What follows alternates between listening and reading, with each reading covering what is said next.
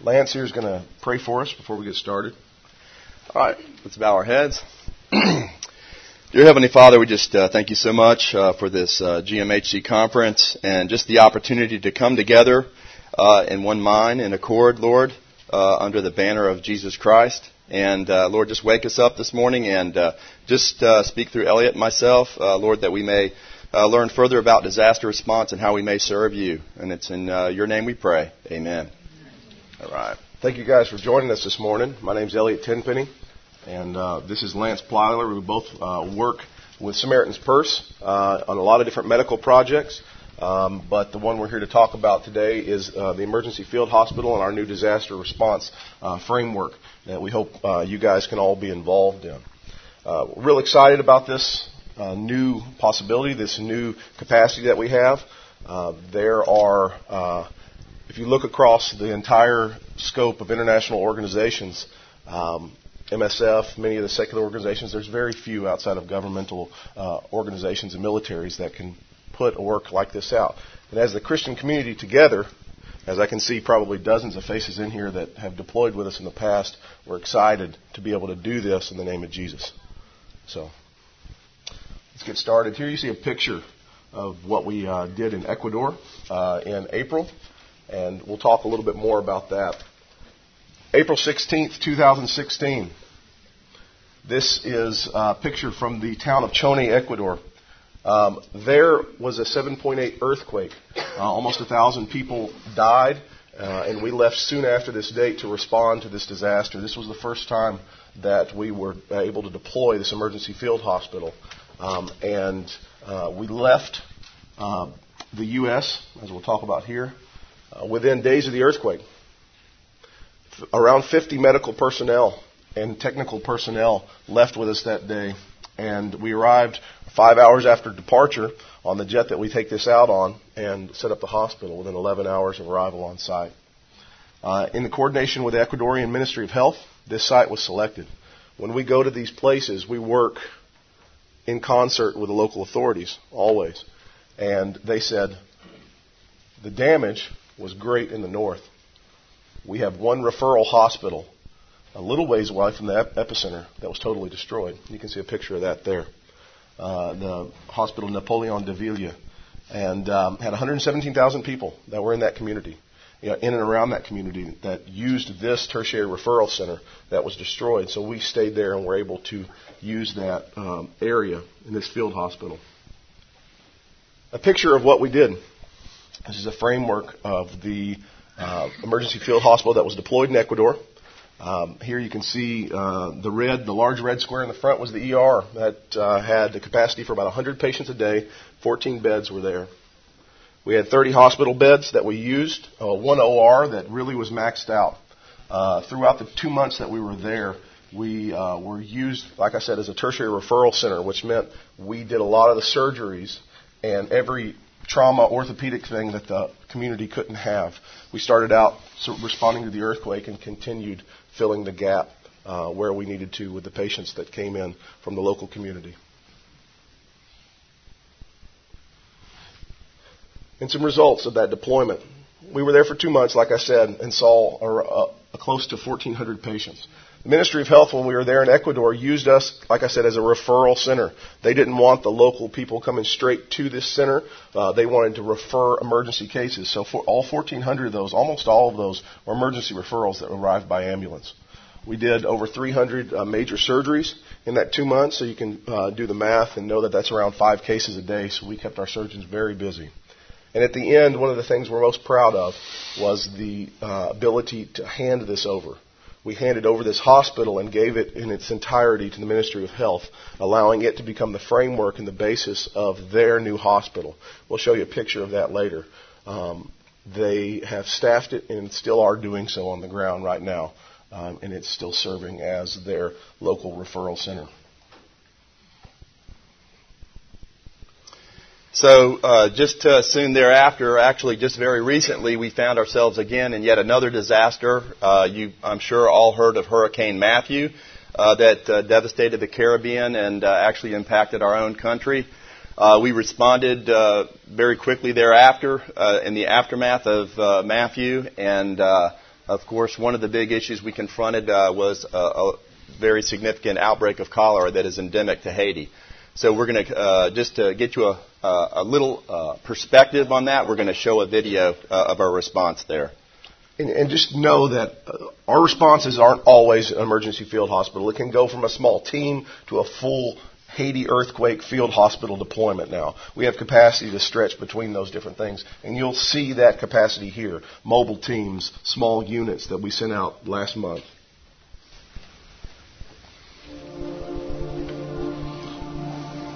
Haiti has been hit by a massive hurricane, as if Haiti needed another disaster. I mean, these people are already without, and now they've been hit yet again. And so they don't have shelter, they don't have clean water. You can read about it, and you can even see it on TV, but when you come here and you see it firsthand, it's unbelievable. It's unbelievable. You feel like you have to help them. I mean, it's your moral obligation.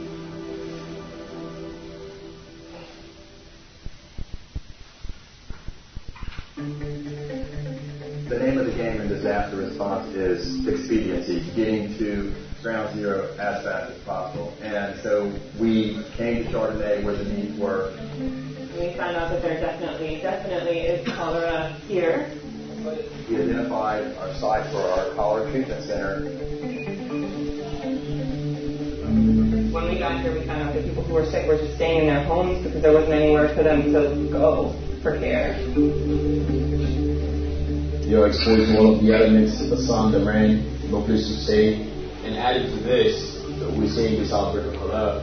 So with the cholera clinic, we are providing a lot of hope. I mean, it's just total helplessness. So you just desperately want to provide dignity and restoration for them. And we can do that through medical care and the gospel. The opportunity we have to serve your people here in Jesus' name. You know, my heart is broken, man. There is a great need for outside help, and I think God's Samaritan's Purse is here to fill this gap for medical needs. Moi, je content, bon Dieu bénit nous, parce que bon Dieu te voyait le test là pour nous. Ça va grâce à bon Dieu te voyait là, puis tout le monde a perdu. The treatment for cholera is just rapid rehydration with fluids. However, we can get it in IV or. I mean, it's really, I always think of it as Lazarus coming back from the dead. They've lost so many fluids through vomiting and diarrhea that you can't even feel a pulse. And immediately we will start administering IV fluids, and literally within 20 minutes, a person that appeared to be deceased has risen from the dead, and they will communicate with you and talk to you. It's fairly easy to treat. It's just a matter of being there in time. There's a town called Rendal in the mountains that's been completely isolated as a result of Hurricane Matthew. So we are sending a large contingency of supplies via patron porters, workers from Samaritan's Purse, as well as donkeys and horses to hoist the supplies up the mountain. That's the only way we can get it up there. What does it take to get here? Well, everybody that's here right now that you're seeing walked in here 3 or 4 hours, and today, even with a bunch of pack mules carrying supplies in. Many patients have died here because they're unable to get to care.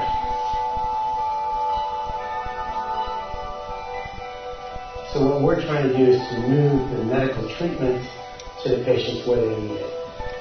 It's a little more difficult for us to get there, but we're healthy. And they aren't healthy enough to get down to where it's easy for us to get to. You want to take care of the patients who are already sick, but you really want to prevent more folks from getting sick. Bringing in Aquatat to try to help people treat water. Looking at the water system here to try to improve the quality of the water that the folks are getting, to try to arrest the outbreak at the very start. We want to be here to serve the people of Haiti, not just now, but as they recover and as we rebuild and really just help them to move forward. Haiti, I mean, it amazes me. It's just right next door. They're our neighbors. And the disparity is mind-boggling. It's just unbelievable how much there are people with and there are people without. And Haiti is without.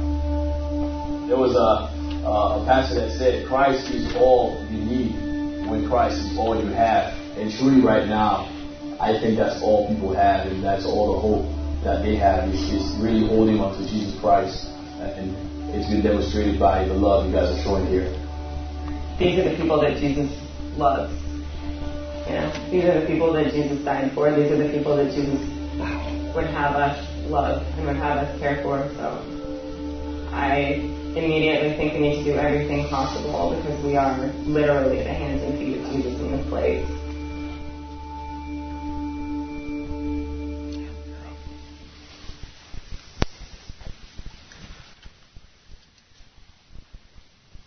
All right. Well, thank you for being here. So, as Elliot said, in disaster response, we find ourselves in many different scenarios. Sometimes we utilize the field hospital. Sometimes we set up a cholera treatment center, as we did in this scenario. Sometimes we work through affiliate hospitals. But in this particular situation, our big issue was, as we've described here, is cholera. And we were right at the heart of the epidemic. The New York Times stated that Chardonnay district, where we were located, they referred to it as the heart of Haiti's cholera epidemic. And it was devastating just to see these people. There was nowhere for them to go. They had no alternatives. So we were thankful for the opportunity to be here. As I look out in the audience, it's very gratifying to me. If some faces look familiar, it's because they were there on that video. So we appreciate the people that are here and our team, an amazing team. As I said, we were the only cholera treatment center in this district. There was really, while we were there was really two significant outbreaks. Very challenging to get to these locations. One was in Rendell. Literally, we had to use pack mules to get our supplies there. The other facility where we were at was Camelot.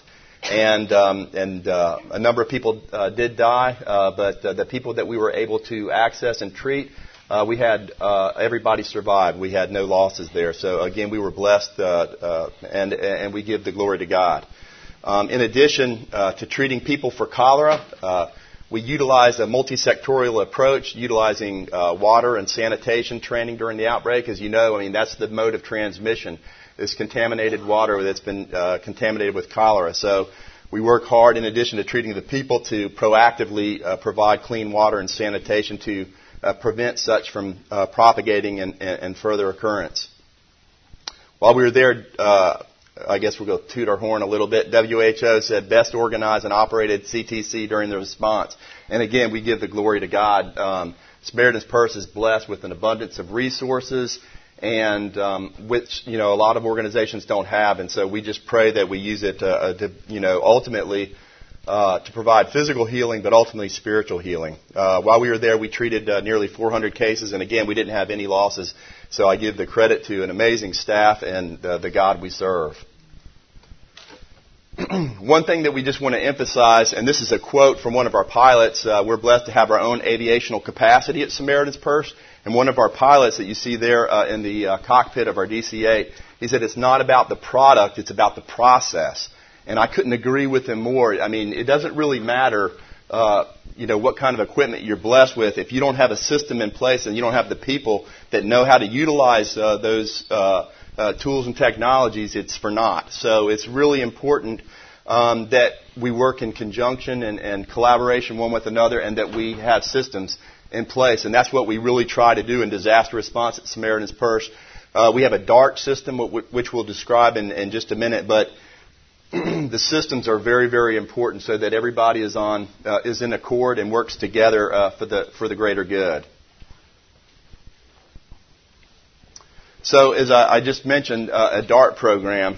Some of you that are involved with us, you'll know what that is. It stands for Disaster Assistance Response Team, or DART. We actually brought that back from OFDA. Our Vice President of Programs and Government Relations served as the head of the OFDA, and when he came back, he brought that system, and we've implemented it since then.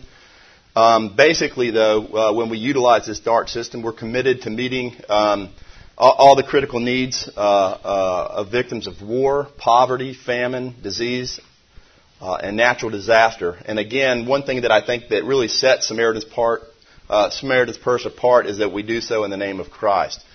If you're involved with Samaritan's Purse, you'll know we really do strive to be on the ground ASAP. We work very, very hard to get there quickly. That's really, as I alluded to in the video, that's the name of the game, because that's when mortality is at its highest, and it's really paramount that you get there quickly. So we work hard to do that with the ultimate goal of saving lives and reducing suffering.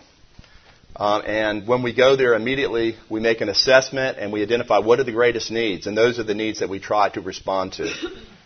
So really one thing about Samaritan's Purse, we don't just provide medical care, but we're really multi-sectorial. So, and a lot of times you'll find yourself wearing many hats. So flexibility is the name of the game in disaster response. A lot of times you'll go and you think you're going to be an ER doctor and you end up scrubbing floors. So it happens. But that's what is all about disaster response, is being flexible and again, wearing many hats. As I often mentioned, we work in WASH, food security, NFI distributions, shelter establishment, and of course provision of medical care. And really, and we cannot do it without you. There's again a number of people out there on our DART team, and so we really need to have qualified people that are on call. A lot of these people have made steps in their life so that they can respond with us and be available. It's tough being a medical professional and being available. So. But we can talk further about how you do that. But it's a real blessing to be able to respond to some of these very complex disasters. So further, just a little bit more about disaster response in our DART program. As you all know, most disasters are immediate onset. We do respond to slow onset as well, but oftentimes there'll be immediate onset, like a hurricane or an earthquake, especially. And so really, we don't have any warning. And so you really have to, again, take steps so that you can be flexible and available. Often our deployments are for 2 to 4 weeks. Sometimes we respond a lot longer. But we have multiple teams that come in to take over once one team is complete. Ideally, we like people that do have international experience. Some people come in with more experience than others, but that's preferable, so that you don't immediately your first, as you say, the first rodeo is not a disaster. But we encourage you, to get that experience, and then we'll tell you a little bit longer about the application and how process and how you can get involved. The situations are very variable. Sometimes they're not too bad. Sometimes they're extremely difficult and challenging and dangerous. But we take every precaution we can. So with regard to the program, the composition, our DART system utilizes, it's really a corollary of 2 teams. We have what's called the Incident Management Team, and they're located back at our headquarters in Boone, North Carolina.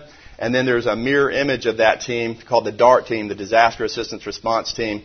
They're the hands and feet. They're the men and women. They go out and respond to a disaster. The IMIT really is there to provide backup and support for the people that are deployed on the ground. They have access to many, many resources, and so there's a daily communication between the IMIT and the DART so that we can provide and supplement all the work that they're doing on the ground. We can also give them a number of statistics and information, data, and feedback, again, so that we can maximize our response and help ultimately the people that we're trying to benefit. Without going into a lot of detail, we use this system, the Incident Command System. That's part of the DART system. We utilize this same system that OFDA utilizes. And really, it's all about coordination. If you've been in a disaster response before, that's really the most challenging part. Is you're taking chaos and trying to organize it. So there's communication is of highest importance when we implement this program.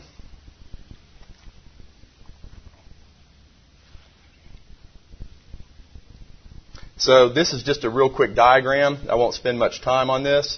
As I said, there's 2 teams up at the top there. That's the IMIT. At the top is what's called the Emmett Response Manager. He really provides complete oversight of the disaster response.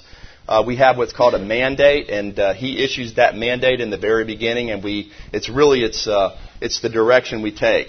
You'll find yourself wanting to help in so many different capacities. There's so many needs, but you'll be challenged with what we call mission creep, because you see so many needs and everybody gets pulled in so many directions.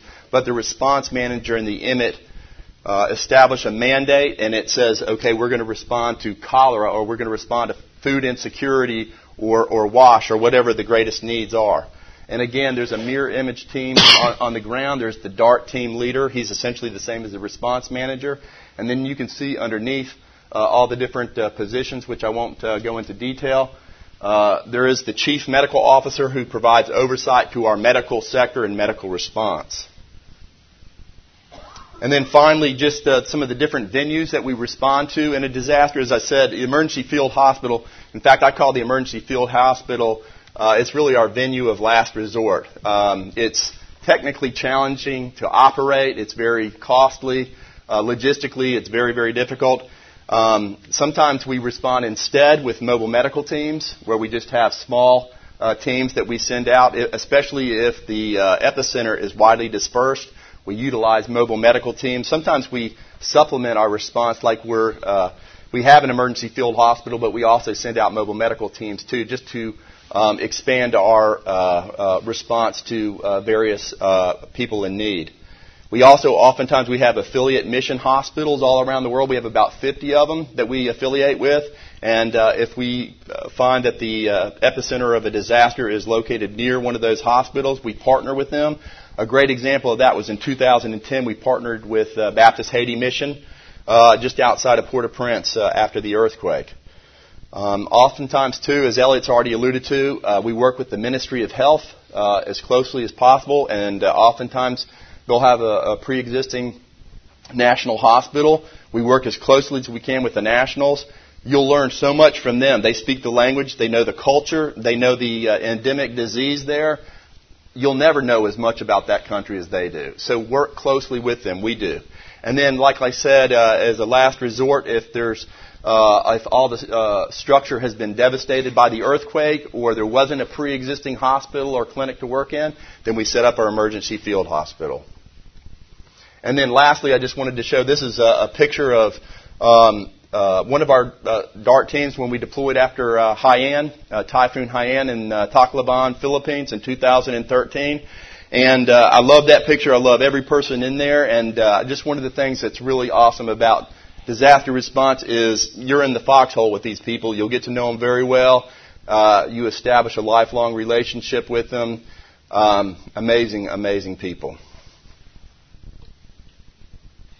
And so there's a few other things that go into responding, making the decision to respond. And this is one of the things. The first step before anything is sent out is how we evaluate the need. And this is one graphical way to understand that. On the x-axis, the severity of the acute onset disaster. And on the y-axis, low-income, middle-income, and high-income countries. You can tell here when a major disaster like Katrina hits in the U.S., in a high-income country, it doesn't need the same response from international humanitarian organizations like the same size disaster that hits Haiti. That just happened in Hurricane Matthew.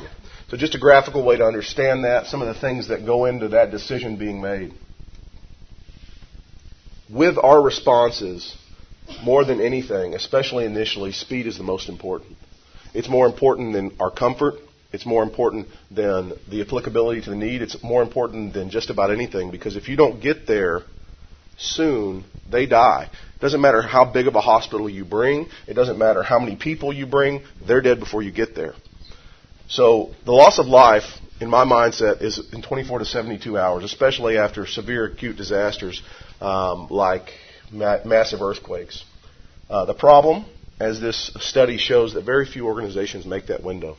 In their statement of the 43 that they arrived in Haiti and before, none of them arrived early enough to provide medical trauma care.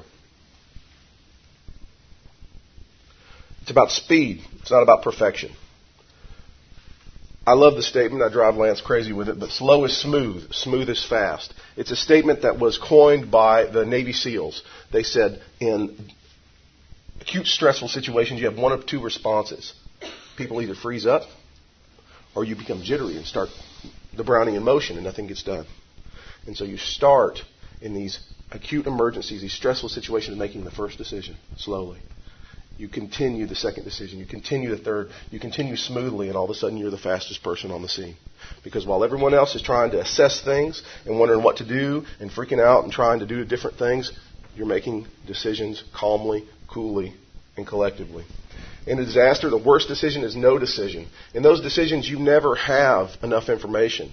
80% is a luxury, is what we like to say. You never have what you need 100% of the time to make that decision. So if you're a person that wants to stand back and say, I need all the facts, I need a full assessment, that's going to be difficult. It's going to be difficult to make those decisions because we have to make decisions that may be wrong and accept the consequences based upon incomplete facts. And one of the best organizations in the world is the Israeli Defense Forces that do this. They're usually the first there, and we model a lot of our systems, a lot of the things we do after them. And this quote from Dr. Marin, who's sort of a legend in this field, we're not running into the fire, but we're not waiting for the fire to die down. You have to understand you have to start to move before you have a clear understanding. Some say don't leave if you don't know where you're going to land. No, we're leaving, and if we need to go elsewhere, we will. If you wait, you lose 24 hours in lives. And that's the mindset we try to have at Samaritan's Purse. And as our Vice President says, the quality of our work is the platform of our witness. And in disaster medical response, the speed equals quality. And this is how we achieve some of the speed that we can do. This is DC-8 that is stationed at the ready in North Carolina to take this field hospital anywhere in the world within 24 hours if needed. It can carry 40 tons and 32 passengers in it. It's a combi aircraft. You can see in the very back the little windows, and that's where we sit, 32 people. And in the middle section is 40 tons of supplies. And on the nose, most importantly, is helping in Jesus' name. So everywhere we go, no matter what video we're on or what news crew shows up, that's the first thing they see when we land.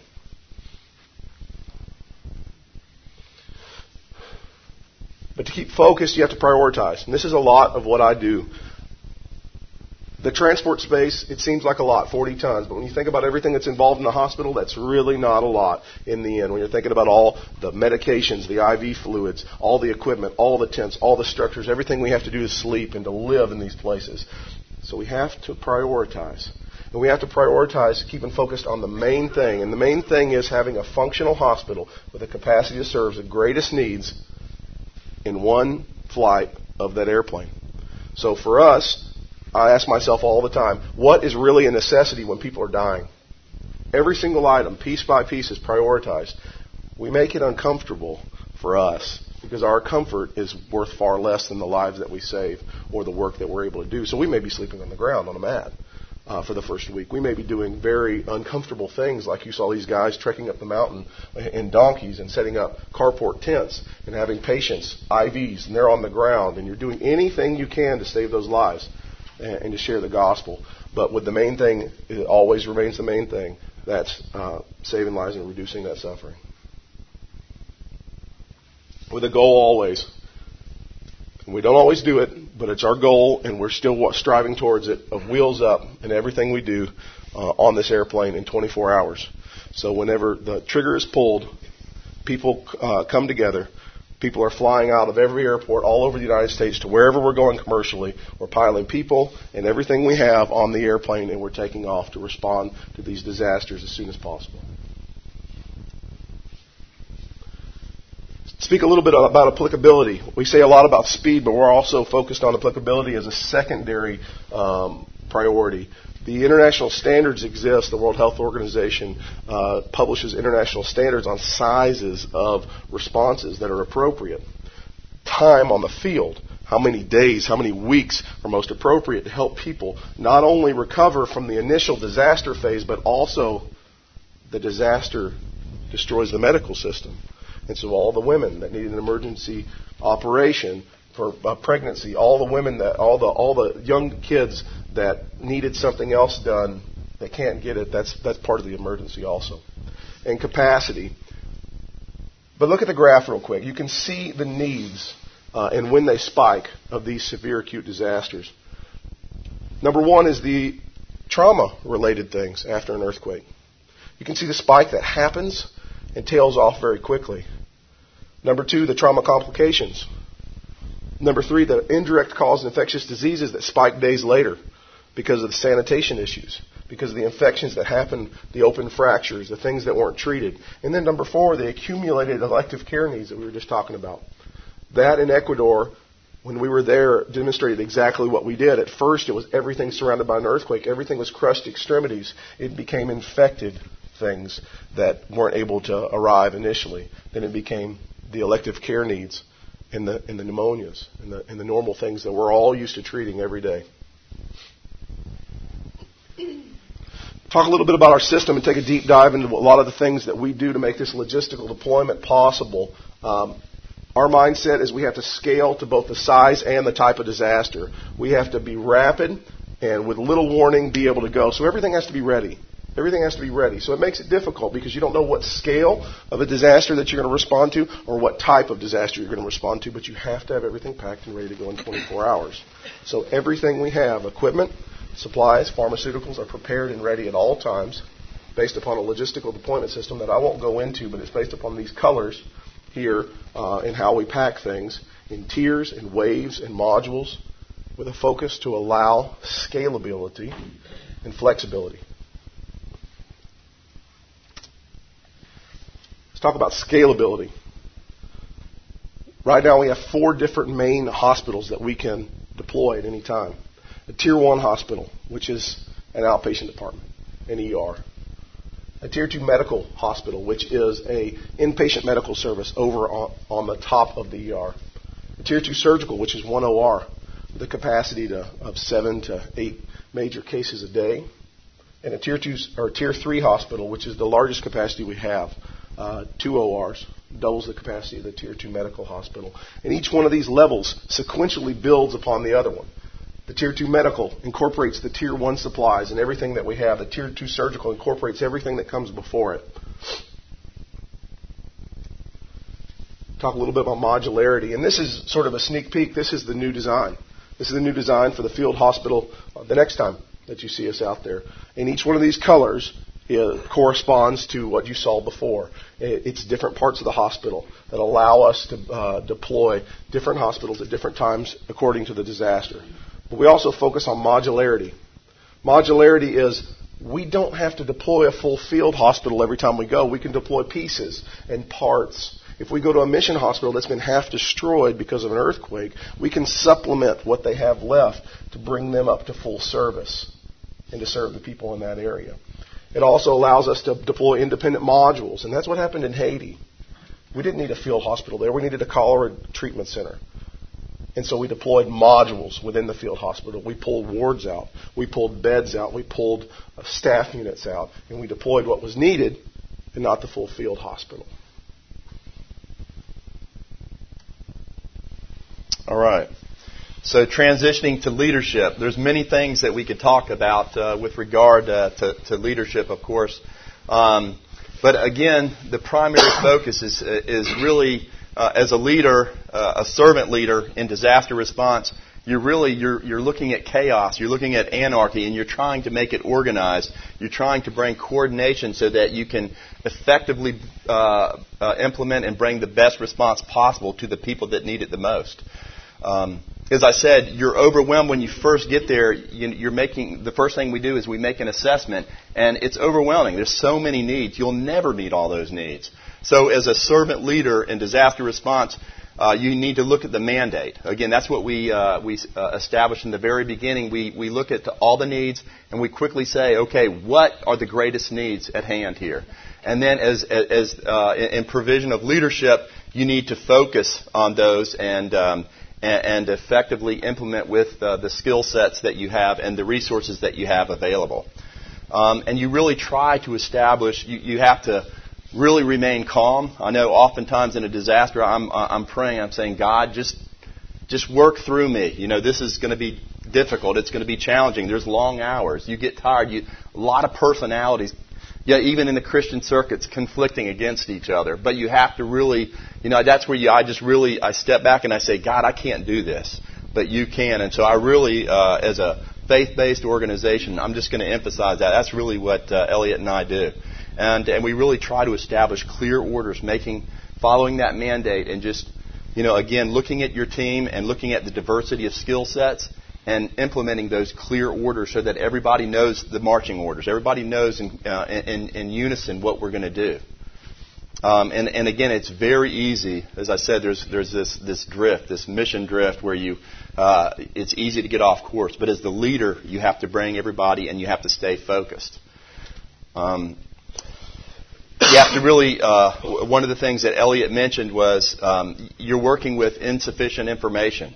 Ideally, you'd love to accumulate all the information, have 100% available to you. But I would say 80% is a generous number. Oftentimes, it's 50% or less. I mean, you're working with minimal information, but you have to, as Elliot said, no decision is a bad decision. You've got to make a decision with the information you have available, and you have to provide leadership, and you have to step forward. I think a good leader is in the trenches with everyone else and implementing the work.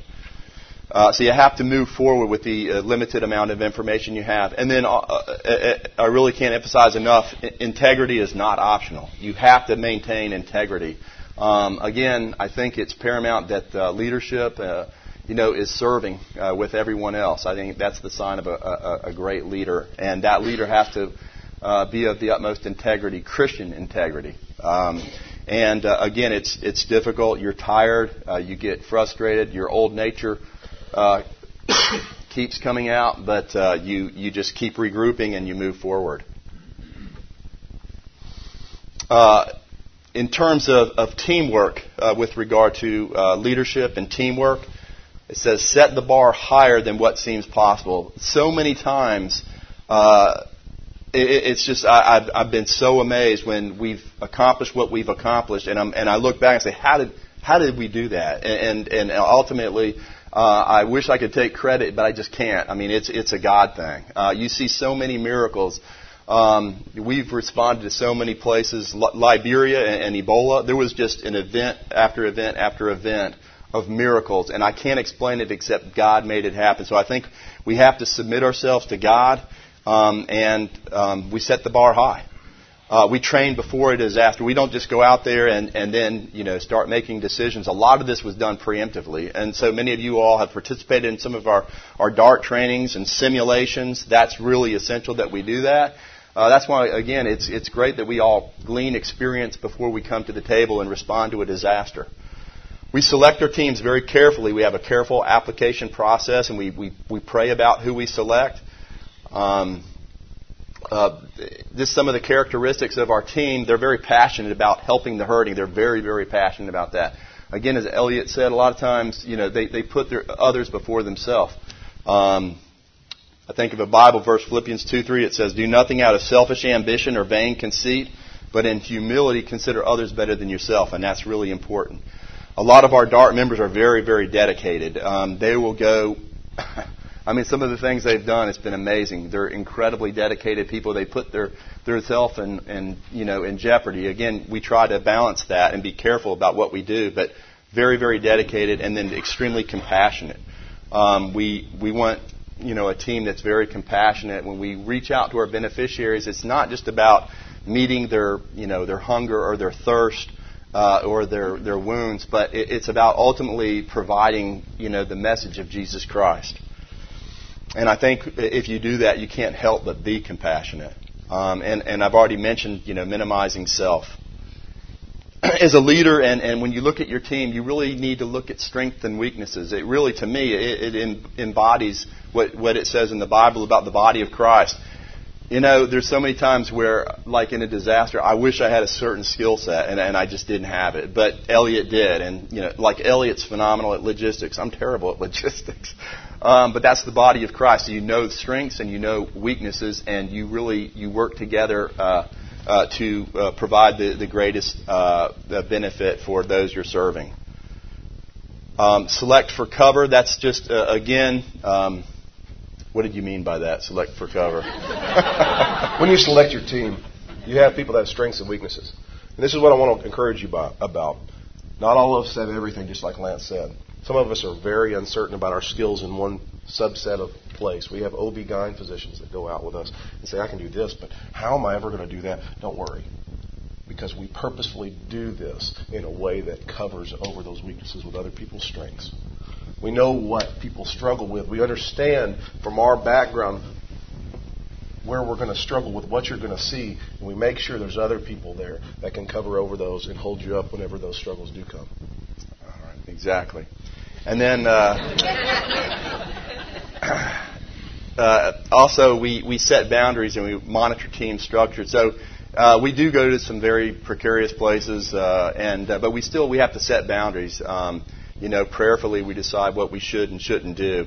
And we do constantly are monitoring team structure. We make sure that the appropriate people are assigned to their skills, and their strengths. And it's constant process because it's very, very dynamic and fluid in a disaster. The needs are changing all the time. And so you have to make sure as a leader and overview of the DART team that everybody is on task and following the mandate. Again, you'll if you've been in disaster response, you'll know exactly what I'm talking about. You see so many things, so many needs, and you get pulled in a million directions, but you just have to stay focused on the mandate. That mandate may change over time as the needs change and the disaster changes. Communication, you can't understate how important, or you can't emphasize enough, how important communication is. Over-communicate in a disaster.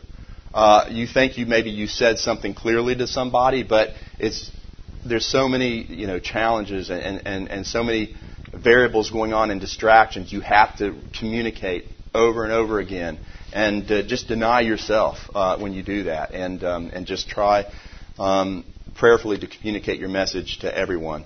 And then as a leader, we really say get out of the way, and that's the honest truth. Is we bring incredibly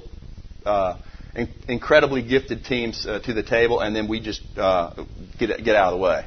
So that's the fun part of my job is, just identifying you all and getting you there, and then we just let you guys do what you do best, and that's provide medical care and respond to all the sectors.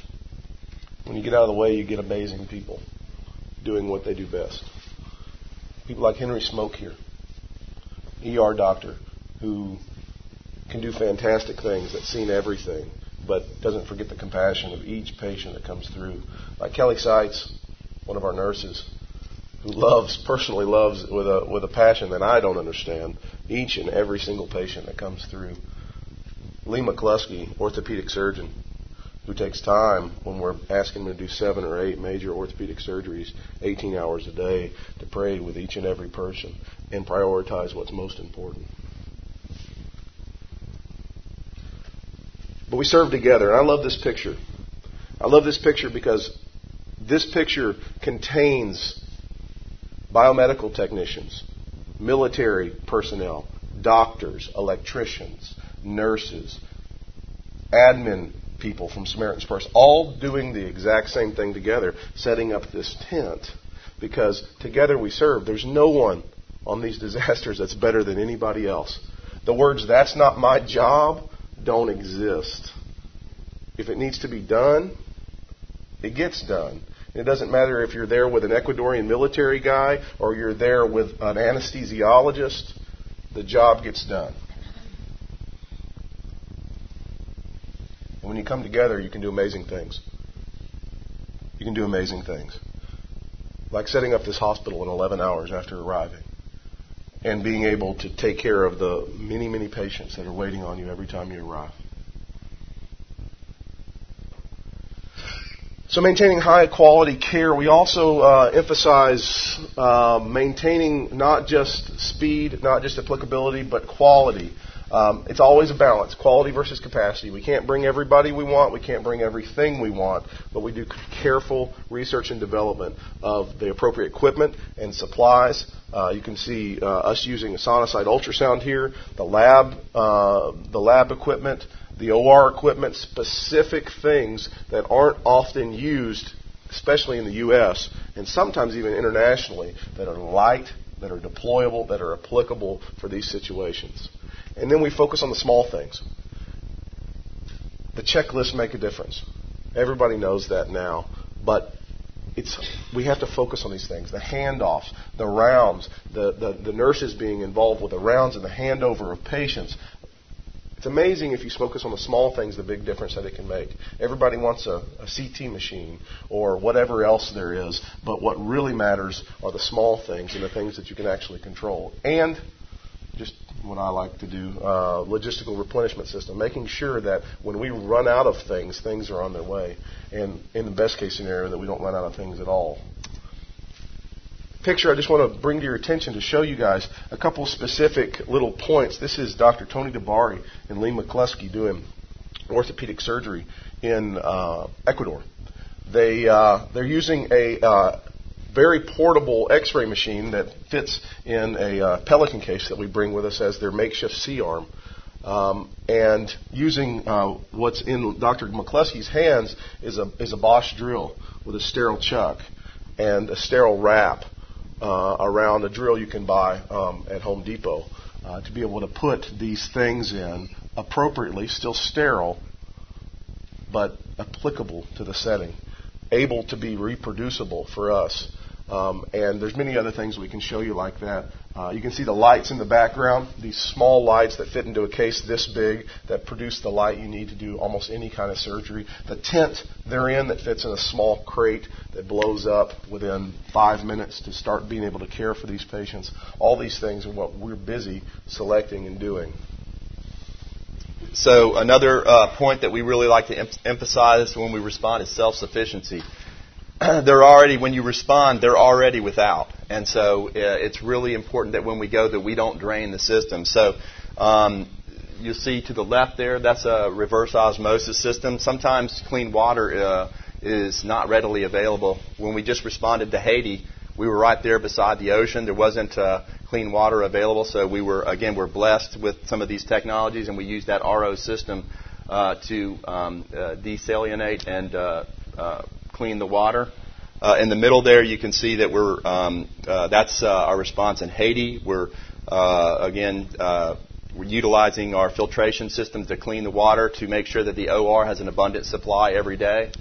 And then right there, you see some of our technicians working with the Ecuadorians to repair our generators. So again, just want to emphasize that point of self-sufficiency, that we bring sufficient food and clean water sources for our own and for our beneficiaries. So one of the quotes we have here, a Haitian proverb, it says, "Giving people medicine and not giving them food is like washing your hands and drying them in the dirt." So, again, that just is a beautiful way of emphasizing how important it is that we bring all the sectors of response and that we don't tax the system. And then, really, I think throughout this talk, we've certainly tried to emphasize this. We try to meet physical needs so that ultimately we can win their respect, and if invited to do so, we like to reach out to them spiritually. So there is at Samaritan's Purse a real focus of the spiritual aspect of response. There's many times there's an opportunity for evangelism as you serve people. Sometimes you're able to share your faith. Sometimes there's a language barrier, so we have translators there. We also have, as you can see right here, we have these two persons here, our chaplains, will deploy with us because we are so busy meeting the medical needs. Sometimes we don't have sufficient time to evangelize as effectively as we'd like to, so we bring chaplains with us. But we do start every day with devotions and prayer. If you've been with us on deployment, that's the best part of the day. Starting off in a time of devotion, reading Scripture, and the DART team. We have volunteers that lead the devotions every day. It's just great to hear from them and their perspective on verses from the Bible, and just starting your day in prayer.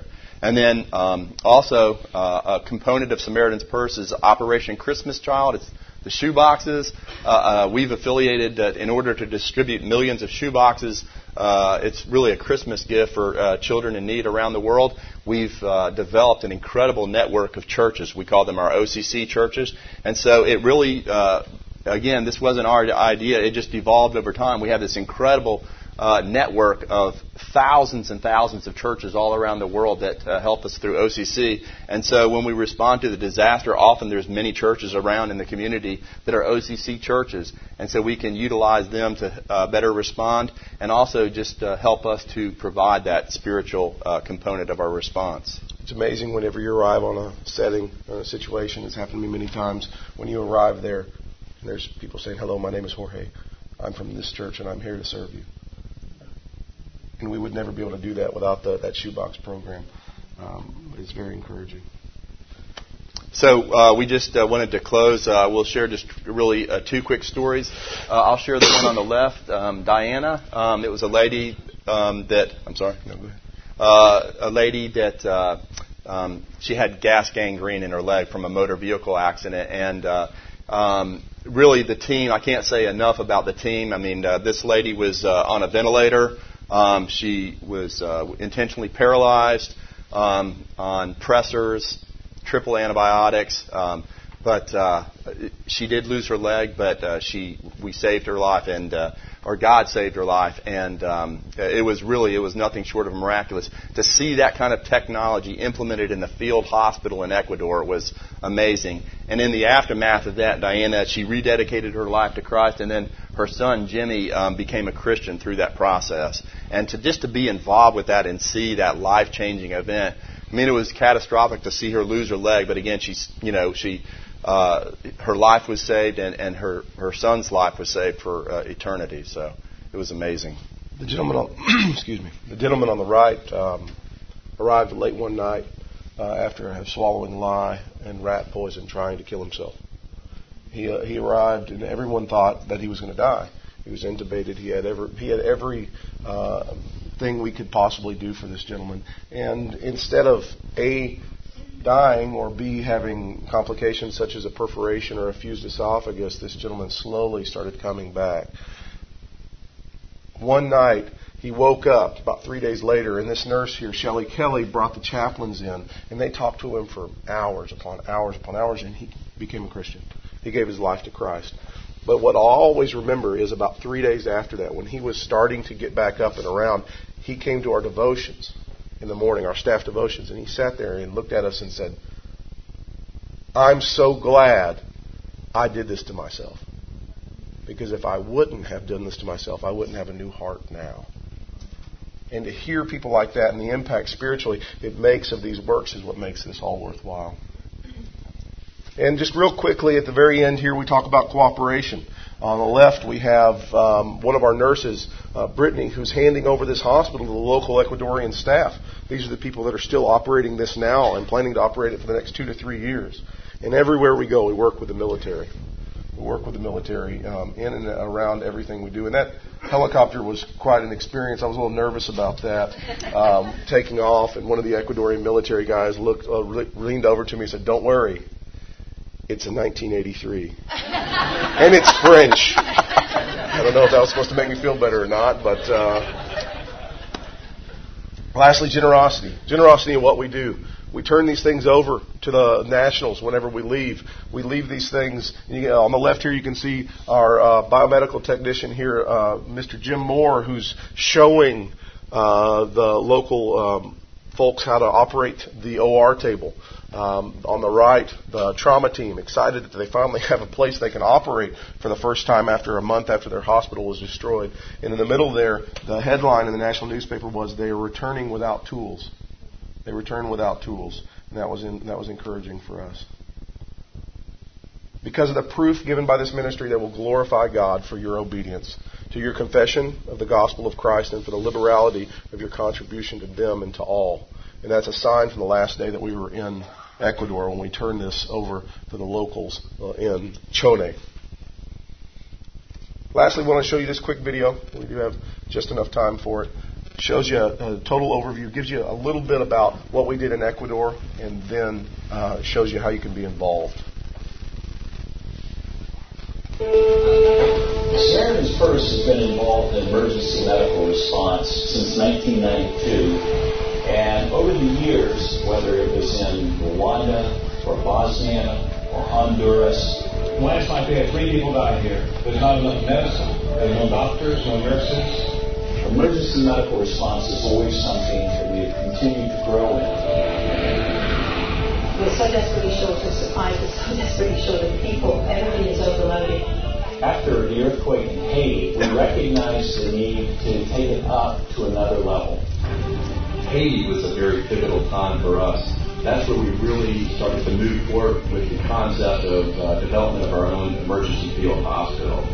As a nurse, I want to go help. I want to see people transformed through the gospel by providing medical care. And so to bring a hospital after a disaster is pretty incredible.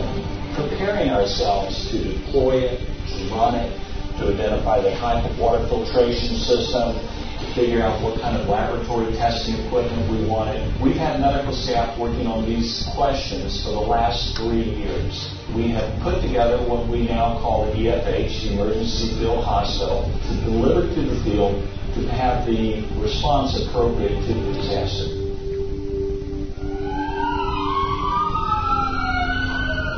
It was unexpected. I felt so scared. I thought the end of the world was coming. I could see all the lights in the street were shaking from side to side and hear the booms and the crashes of the houses around me began to collapse and people were running out. Pensé mil cosas, que el techo se me venía encima y que quizás nunca más pudiera ver a mi hijo. April the 16th, about 6 p.m., there was a 7.8 earthquake in northern Ecuador. At the time, we knew there was going to be significant damage and the death toll began to climb. There were 800 people killed, reportedly, about 25,000 injured. And in the town of Chone, the Ministry of Health asked us if we could set up an emergency field hospital because their hospital was unusable. Today we're in Greensboro, North Carolina. Behind me is the DC-8 airplane. This is the maiden voyage. And we're going to take this airplane today. It's loaded with the emergency field hospital. We're going to land in Guayaquil, Ecuador. If you'll notice on the nose of the airplane, it says helping in Jesus' name. And I want everyone who sees this plane to know that it's coming in the name of the Lord Jesus Christ. With having the DC-8 now and our very own field hospital, we were able to come in very, very quickly. We eventually made 5 voyages utilizing the DC-8 to transport over 100 metric tons of supplies. Once we arrived on site in Ecuador, it took us 11 hours to get the hospital set up. And it was due to many years of work developing a logistical deployment system that relied on tiers and waves and colors, so we knew exactly where every item was to go. We had a number of challenges, but through the grace of God, we were able to overcome those things and do something that was much bigger than ourselves. Right now, in the emergency field hospital, we have 1 operating room and 32 beds. Behind me, the first tent right here is our triage tent. This is where they're primarily assessed. Then the larger tent behind it is the emergency room, and I think we have about 13 or 15 beds in the emergency room. And then in the other tents, we have a male ward and a female ward. We've got staff living quarters. We have a tent where our pharmacy is. We have a tent where the operating room is. We've got generators. All of this is self-contained. We have many skill sets from many different types of subspecialties, from trauma surgeons to general surgeons to orthopedic surgeons to anesthesiology care. So we're very, very blessed to meet those needs. The work is very exhausting. It was a hot environment, and you work every single day, so there are no days off. Just the environment, too, also encourages you. There's many people that we're all working hard together. The day of the earthquake, Marie was playing with her cousins and some siblings at the park when the earthquake began. She actually ran from that site. A small wall had fallen on her leg. She unfortunately sustained some fractures, and of course she didn't need surgery. Early this morning we did surgery. She's doing great. Most operatively she looks great. Vital signs have been stable. So her daughter's had a surgery. She's okay. And then unfortunately Mom at the same time came in sick with bilateral pneumonia. She's having a seizure right now.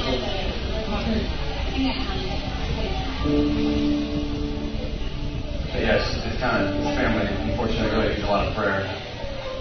There's also a little boy named Ishmael in the ward, and Ishmael was burned. I think a pot of hot water came off the stove during the shaking, and he's burned down his backside and down his legs, and he actually reminds me of my grandson. And you see them come in, and they're broken. Every one of those people are very important. I've never been part of a team that functioned as well as that did. This team worked together to really demonstrate the love of Christ like I've never seen before. Samaritan's Purse needs a lot of people to make a hospital like this work. What we are looking for are people who want to get involved in helping others during times of crisis. It requires confidence, being willing to take a step in faith, hard work, flexibility, because we're going to go to areas of the world where chaos reigns. It's just an incredible opportunity to go where God has called you to go and to serve in a capacity that is so desperately needed. The future of this project is to address medical needs, but also to feed people, to provide them water, provide them shelter. We are working very, very diligently to be prepared for the next disaster. So we're very strategically training medical personnel all around the world so that we can have a global response system. And in the future, we now want to have 2 field hospitals ready to deploy at all times. We want to intervene as early as we can to help as many people as we can, both physically and spiritually, in the name of Christ. And guys, one last thing before we go. This isn't about us. This really isn't about an organization. This is about the work that we can do together to further the name of Christ. And it's amazing to me to see when we go out with these type responses that the only other organizations are the U.S. military, the Israeli military that are with us, and the body of Christ working together to be able to do this right alongside. We couldn't do this without you, and we invite you guys to join up with us because we need each and every one of you guys in one capacity or another to be a part of this work to make this happen.